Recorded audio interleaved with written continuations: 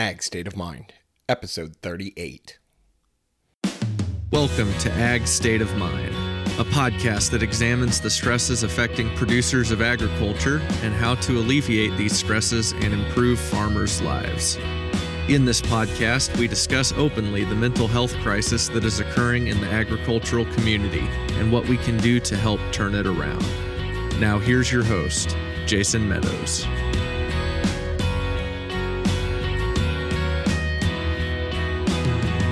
Greetings, welcome back to Ag State of Mind, a podcast powered by the Global Ag Network. I'm your host, Jason Meadows, and today on the show, we are discussing mindset. We're discussing how when you change your relationship with things in front of you, how you change your mindset and look to more towards a holistic approach and more towards a overall view of health, then you can just really go anywhere. And my guest today is Kaya Twisselman, and you may recognize Kaya. She was just recently featured in both People magazine and Good Morning America.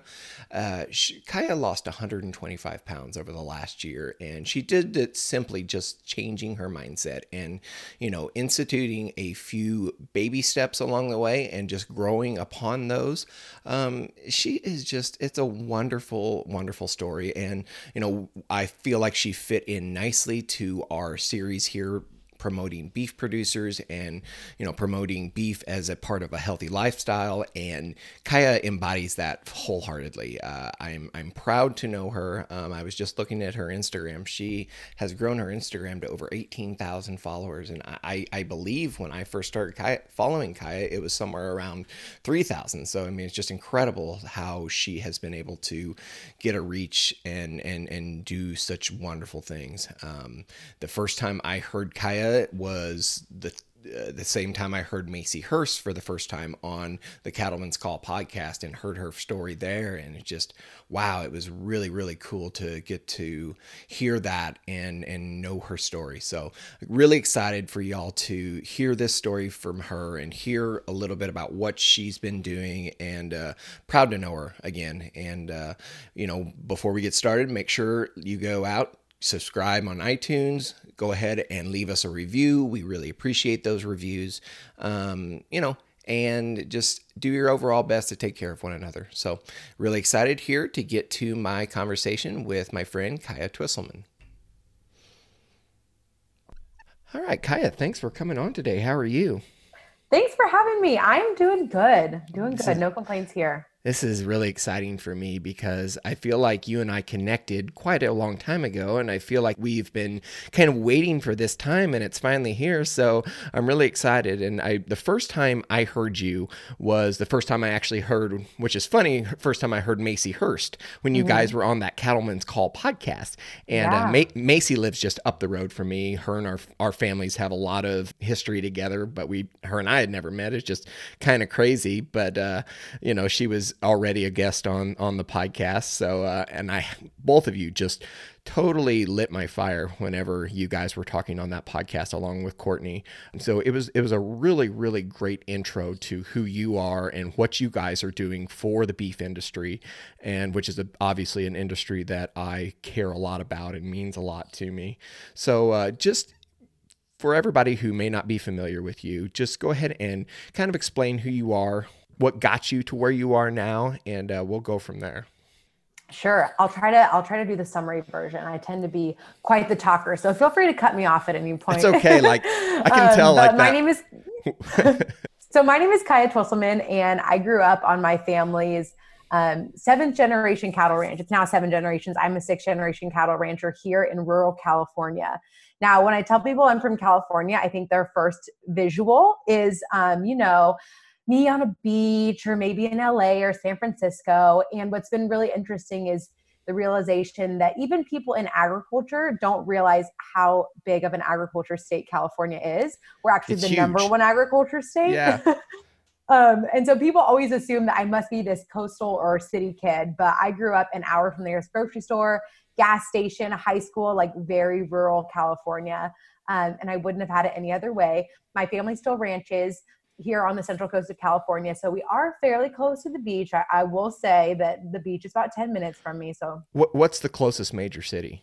Sure. So where my family ranches, the closest, I wouldn't call it a major city, but the closest city, it felt major to me growing up, is San Luis Obispo, which is where I currently live. Cal Poly is. Yeah. Yep. So there's a big agriculture university here called Cal Poly. Right. So we're basically located right between San Francisco and Los Angeles. And if you ask me, I'm obviously very biased, but it's the best part of California. What I think is really special about our area is that it's kind of like where the Wild West culture meets surf culture. And there's like a beautiful blend here on the Central Coast. We're a big agriculture county. Our number one commodity is wine grapes. So obviously everyone's having a great time here. We have a little bit of that tourist element, but not as heavy as, Southern California and LA or San Francisco. So, I mean, I'm very biased. My heart is here. I was raised here, but it's a beautiful place to visit if you ever make it out to California. I highly recommend the Central Coast. Very cool. Yeah, no. I grew up on my. I've only heard good things about that part of the state. We've got good people too, but I'm not biased at all there either.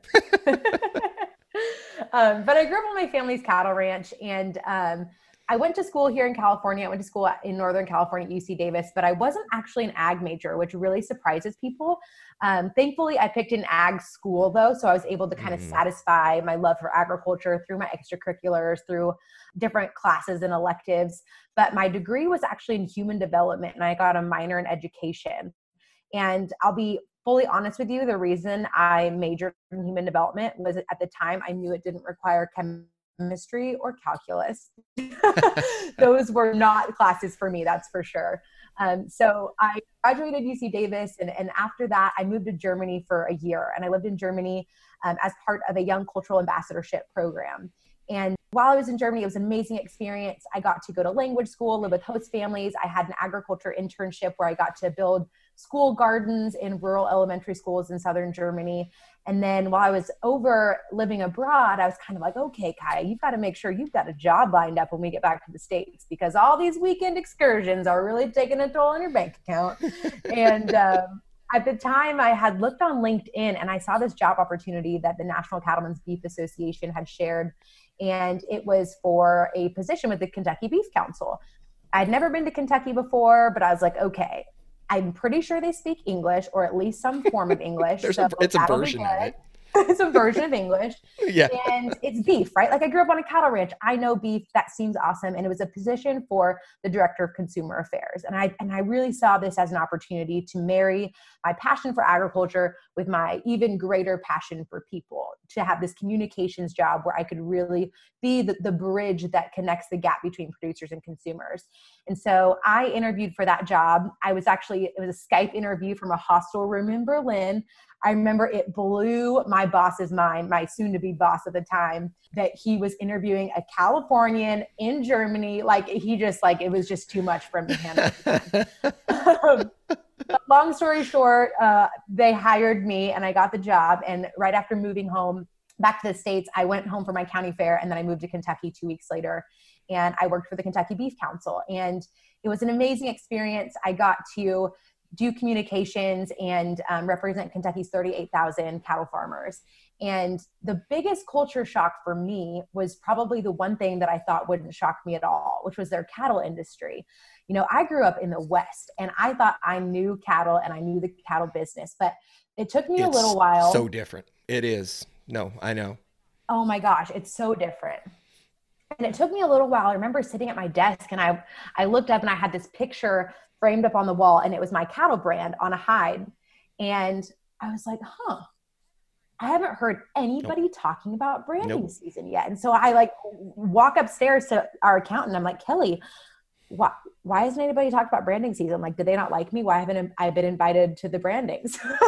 And she's like, Kaya, we don't do that here. And I was like, wait, what? It just blew my mind. So it was quite a culture shock to see how different the beef industry was from one side of the United States to the other. But it was such a cool learning experience in itself, and such an honor to represent cattle producers on the other side of the country from where I was raised, and really connect with the locals and be an advocate for that industry.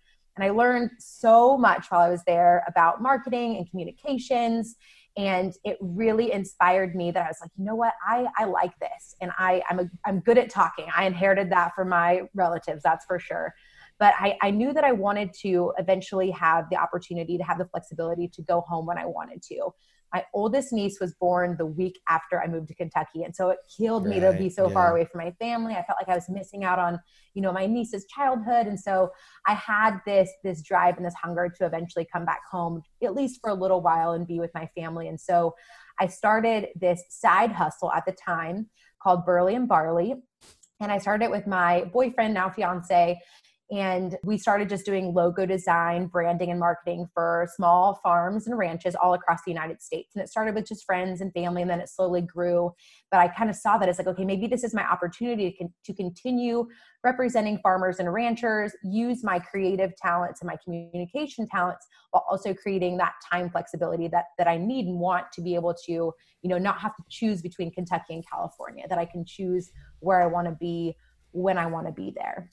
And so eventually there was a job opening that came open here in my local home county in San Luis Obispo for the executive director of our local county farm bureau. And people asked me if I would apply. And I said, I don't know if I'm qualified for that, but I do know a guy. And by some miracle, I convinced my Kentucky gentleman to apply for a job in California. And let me tell you, it is hard to get a Southerner to leave the South. He must really like me. But he applied for the job and they hired him. And so last February, we moved back to the Central Coast, or he moved for the first time to the Central Coast. And that has been a culture shock for sure. And I went full time in my Burley and Barley business. And at the same time that I'd started this entrepreneurial journey, I also started a health journey. Right. And through this process, I started in October 1st of 2018. So I was still working in Kentucky. I had just started my side business, but I decided, you know what, if I'm going to make this change for my life, in my career, it's time that I make this change in my life for my health too.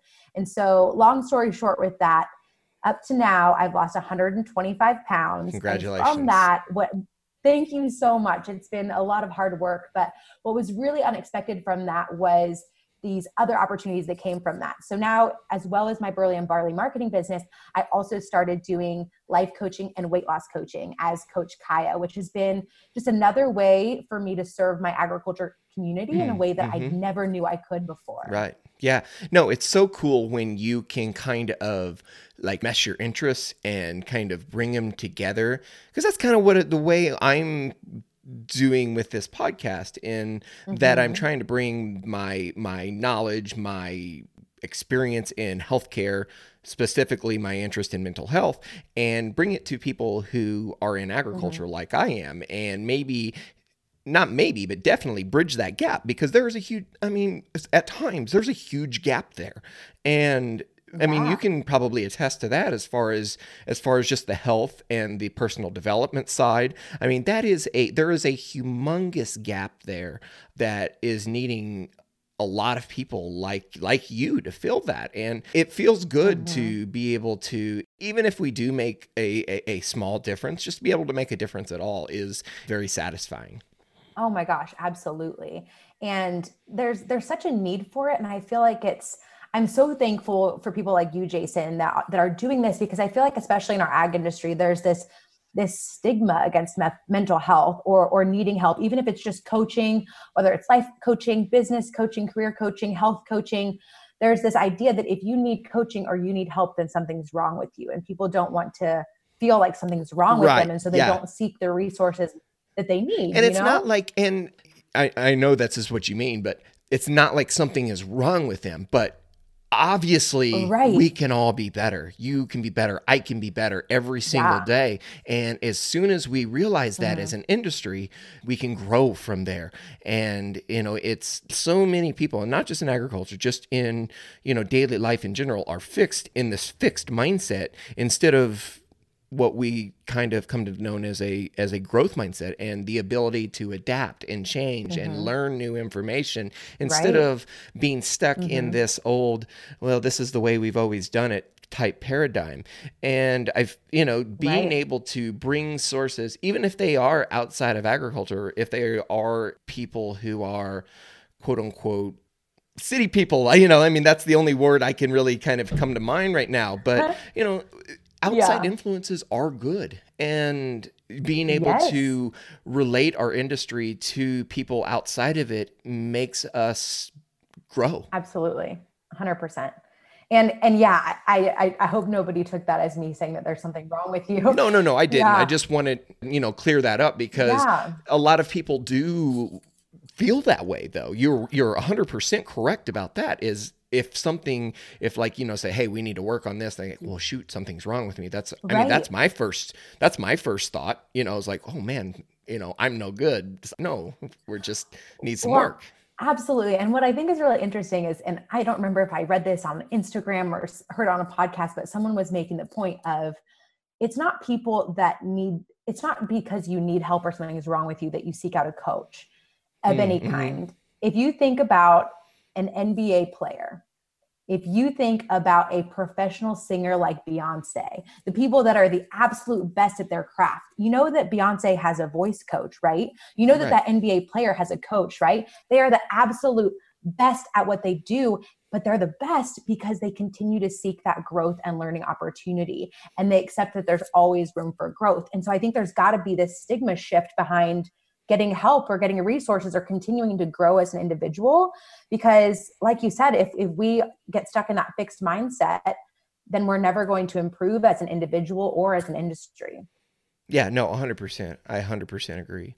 So first of all, I want to back up because I wanted to say you touched on something here, and it's the difference in the cattle industry across the country. You talked into it in great detail, and I'm obviously where I'm at in the country, I'm much more similar to Kentucky than I am to California. I mean, the landscape of here in central or south central Missouri where I'm at is very similar to probably where you were at in Kentucky. I mean, we're very close to there. So as far as like the issues that we face as Midwestern and Southern cattlemen are so much different because I feel like Kentucky, Missouri, all the states around us are fairly ag friendly, fairly cattle friendly, fairly, the state governments are very easy to deal with. I mean, there are the cities that kind of pull a little bit, but for the most part, we are in very ag friendly states. Not so much the case in California and a lot of those, especially the coastal states. I want to know what that's like, not just from a cattleman's perspective, but someone involved in the industry. And then, you are a generational ranch. How do you guys deal with that? That's tough. It is very tough. And, I mentioned before that the move to California was a huge culture shock for my fiance who grew up in Western Kentucky, very, very close to you in Missouri.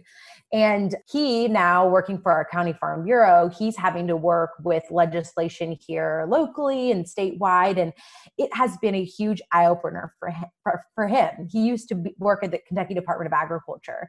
And so he's always had his hand in, government and regulations and whatnot. And, the way he kind of put it is in Kentucky and places like Missouri too, I think that farmers and people in agriculture are still this protected class. I think that they're still respected overall by the whole community, like teachers, doctors.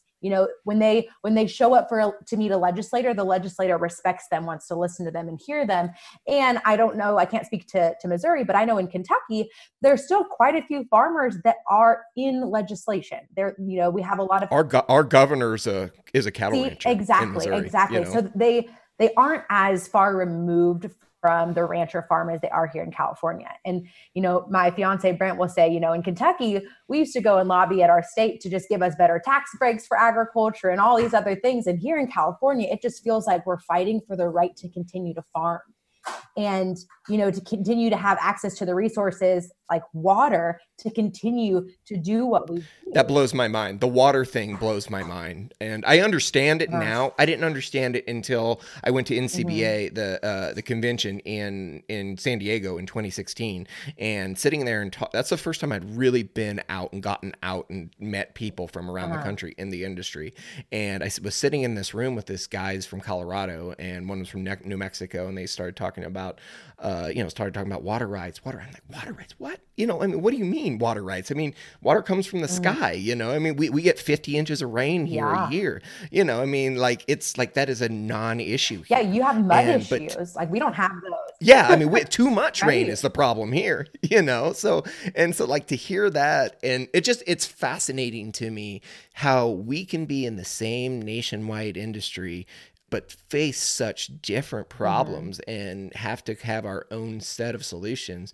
And it's just, it's totally It is. fascinating to me. And what's interesting too is that, here in California, what I think can be really frustrating is, I don't like when we in agriculture say that we need to educate our consumer, because I think most of our Mm, consumers are educated in some way. They just aren't educated in agriculture, right? Just like I'm not educated in nuclear engineering. Like, obviously, I don't know anything about that. That doesn't make me stupid. It just means I've never studied it.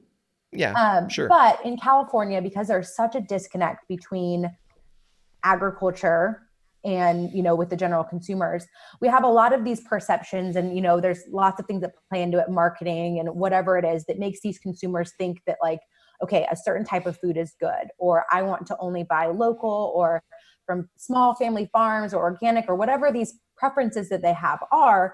But a lot of times they don't realize how the things that they say they want don't match up with the regulations that they're also putting in place. For example, there's this idea that big is bad in agriculture, right? Right. The legislation that is coming through because of the choices that people in the city are making, and saying that, we want to make sure that all these regulations are in place, or we want, whether it be related to water, or whether it be related to environmental impact, they say, we want to make all these things in place. But they don't realize that when you add more regulations, you're making it basically impossible for small family farms to continue doing what they do, which is why only big farms are able to sustain themselves. So it's kind of like they want one thing, but they're making another thing. Right. Yeah. I mean, it's like when you don't totally get something, Yeah. that's the kind of decisions that kind of get Right. made. And so, you asked about the multi-generation on our family's ranch, and it's been an interesting thing, because, what worked with my dad's generation, my grandpa's generation, to help sustain the ranch isn't going to work for this Right. generation. Hmm. And when you think about California, our family has a pretty big ranch. It blows people's minds in Kentucky when I tell them, like, oh yeah, if you add up all of my family's ranch together and all their land, it's about 80,000 acres. And when I told Jeez. Kentuckians this, they were like, excuse me, what? Yeah. But to put it into perspective, where we ranch, it's high desert terrain. And so where Right. in Kentucky, you might be able to run a cow-calf pair on 2 acres, where Right. we're at, you're running a cow-calf pair on 100 acres. It's Right. not I that was having productive, fertile, green I was grass having the land. same conversation with a guy from Utah at Yeah. and San Diego. We were just sitting down and, kind of saying, "Hey, where are you from?" Or, to kind of just shooting the bull. And that's the same kind of conversation. He was Yeah. in Utah and they were running 800 pair on, I can't remember, but it turned out to be like 60 acres per cow, where Yeah. we're like 3 or 4 Right, here, you know right. what I mean? So just totally, that blows my mind. The Totally. amount of ground that it takes to raise one cow there is crazy to me. Yeah. And so what's interesting is, now with our generation, the younger generation, we're trying to think, like, okay, how can we get creative? How can we do things on the ranch that we haven't done before? And right now we're working on doing a lot more agritourism on the ranch. We Hmm. recently opened our gates, I guess it was 2 years ago now, and started offering glamping, which is glamorous camping, on the ranch. So we have these canvas wall tents that my sister-in-law decorated, like beautiful Southwestern. She's got these steer skulls from the ranch that she has all decorated up with mosaic tiles, and like really authentic ranchy. But what makes it glamorous is we have bathrooms and showers and, amenities. But we started offering this up to these visitors, and most of our visitors come from San Francisco, Los Hmm. Angeles, internationally. And it's been such a cool opportunity for us to share, even just for a brief moment in time, just for a weekend, to share our ranching Western culture with them, has been so rewarding, and also created this new opportunity for us to create diverse revenue streams for the ranch. And so we're looking right now at doing a lot more stuff related to agritourism, while we're in the middle of nowhere and 3 hours from the nearest big city. At the same time, we're also in the middle of everywhere. It's like, you can get to us in 3 hours from San Francisco, you can get to us in 3 hours from Los Angeles.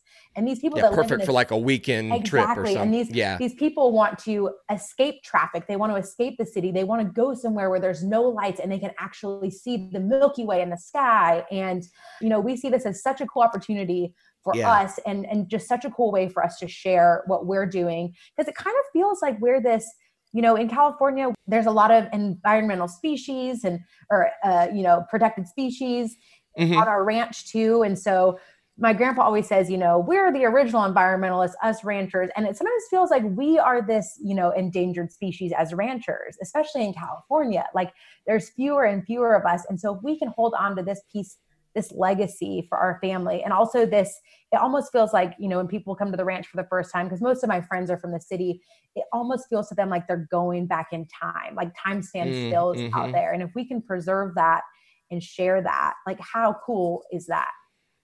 Yeah, no, that's such a cool opportunity that you guys have. And I think it maybe for me, I know like when I have people, we don't do the whole agritourism thing yet, maybe someday, maybe that's something we venture into one day. But when people come out and just see the place and see how we live and see, just kind of the things we do on the everyday, sometimes it makes you feel like your real life is a lot of people's vacation. Totally.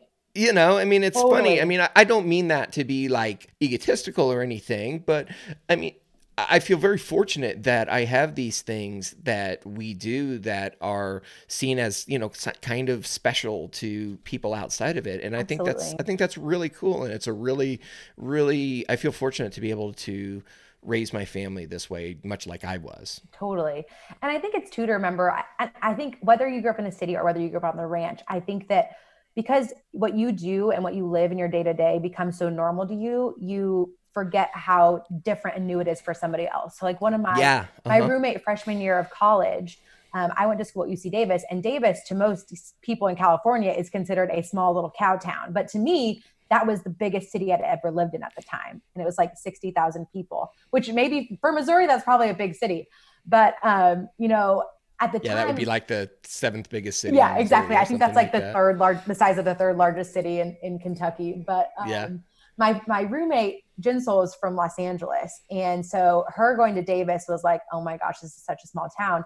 But me going to visit her in LA, it was like, oh my gosh, this is so crazy. Like I've never experienced this. Yeah, I couldn't imagine. And her coming to the ranch, I remember the first time we were driving out to the ranch, and we're headed out there. We're like in the middle of nowhere. She's like, oh my gosh, where are you taking me? Are you going to murder me out here? And I remember there was a tumbleweed that rolled across the road. Like, oh my gosh, was that a real tumbleweed? This is like a real life John Wayne movie. And she just like, her whole mind was blown. And, whether it's me going to experience the big city somewhere or a city person coming out to the ranch, like we forget that we all have these unique experiences that are so new to somebody else. Yeah, 100%. So I want to change topics here just a little bit. I'm really interested in your growth journey. Like you and I have talked about this before. I've heard about it before.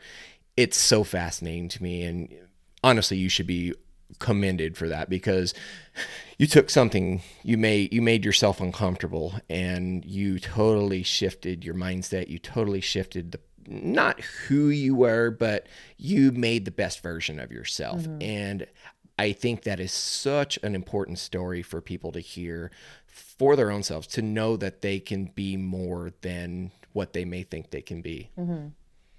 Yeah. So for me, I battled with obesity for my entire life, and I've always struggled with my weight. I tried doing fad diets. I think that the earliest I can remember doing a diet was maybe I was 10 years old, and I did the Atkins diet with my mom and dad. Because, weight has been something that traditionally my family has struggled with. And so I would do a fad diet, I'd lose some weight. And then when I lost the weight, I'd be like, yay, I can go back to normal again. And then I'd gain it all back and then some. And it was just this vicious cycle throughout my whole life. And I'd finally come to a point where I just felt like I had to just accept that my genetics were I was always going to be this way. And there was nothing I could do to change it. And it wasn't until I was 25, it was 2018, and I was on a flight from Kentucky to Arizona for the Ag Media Summit conference. And I had finally picked up that book that I heard so many people talking about, and it was Rachel Hollis's Girl, Wash Your Face.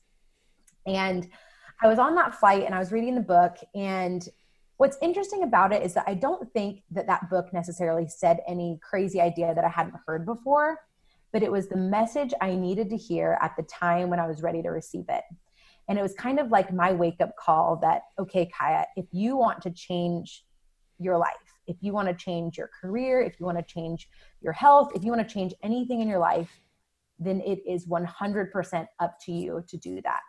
And it was kind of like the hard talk I needed to hear for someone saying, you know, you're not a victim to your circumstances. Stop using your circumstances as an excuse for why you're where you're at.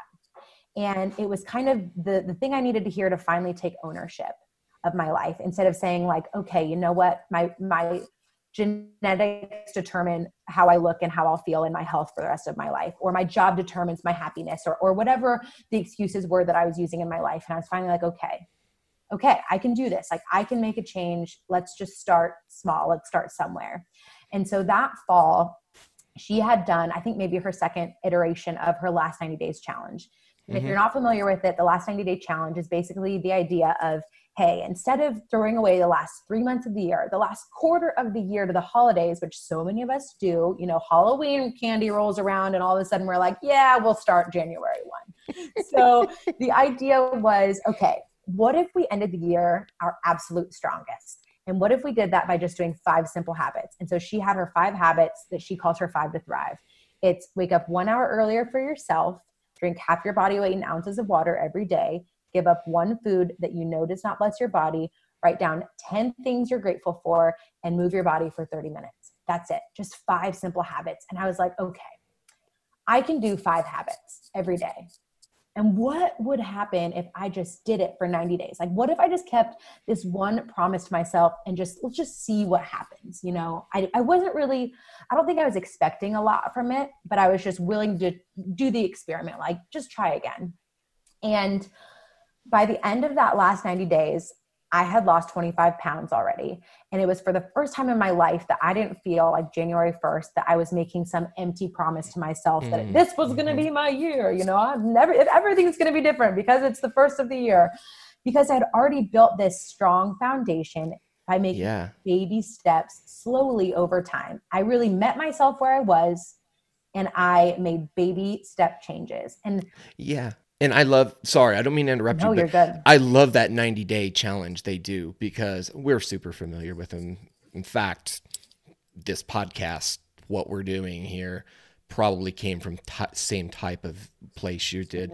I didn't read the book, my wife did, but you know, I feel like I read it by osmosis through her, you know what I mean, type thing. You know, her bouncing the ideas and us talking about it. And you know, when you make those small changes like that every single day, and there's another book, Atomic Habits, by James Clear, that I've read. I'm actually reading it for the second time.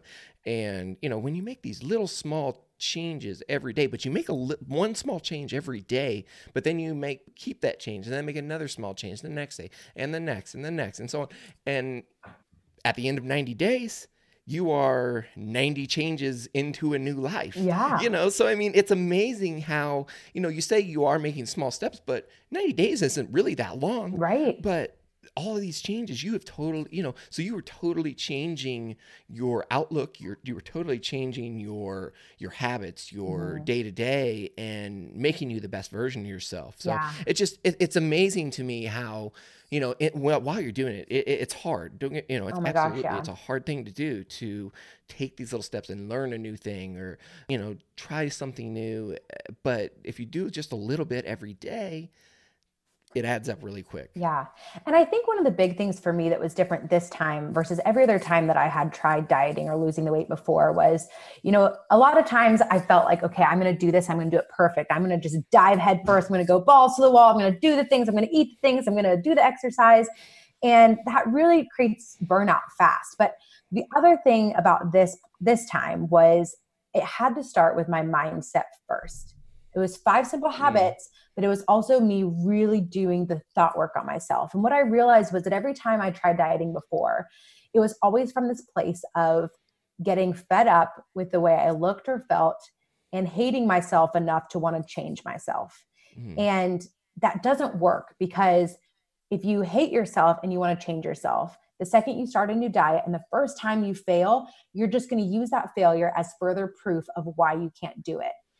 But this time around, it was more from a place of love. You know, the way that I started was I had to change the way that I spoke to myself. And it started by looking in the mirror and saying, okay, Kaya, we might not love the way we look or feel right now, but we're going to love our future self enough that we're going to be willing to show up and do the hard thing today.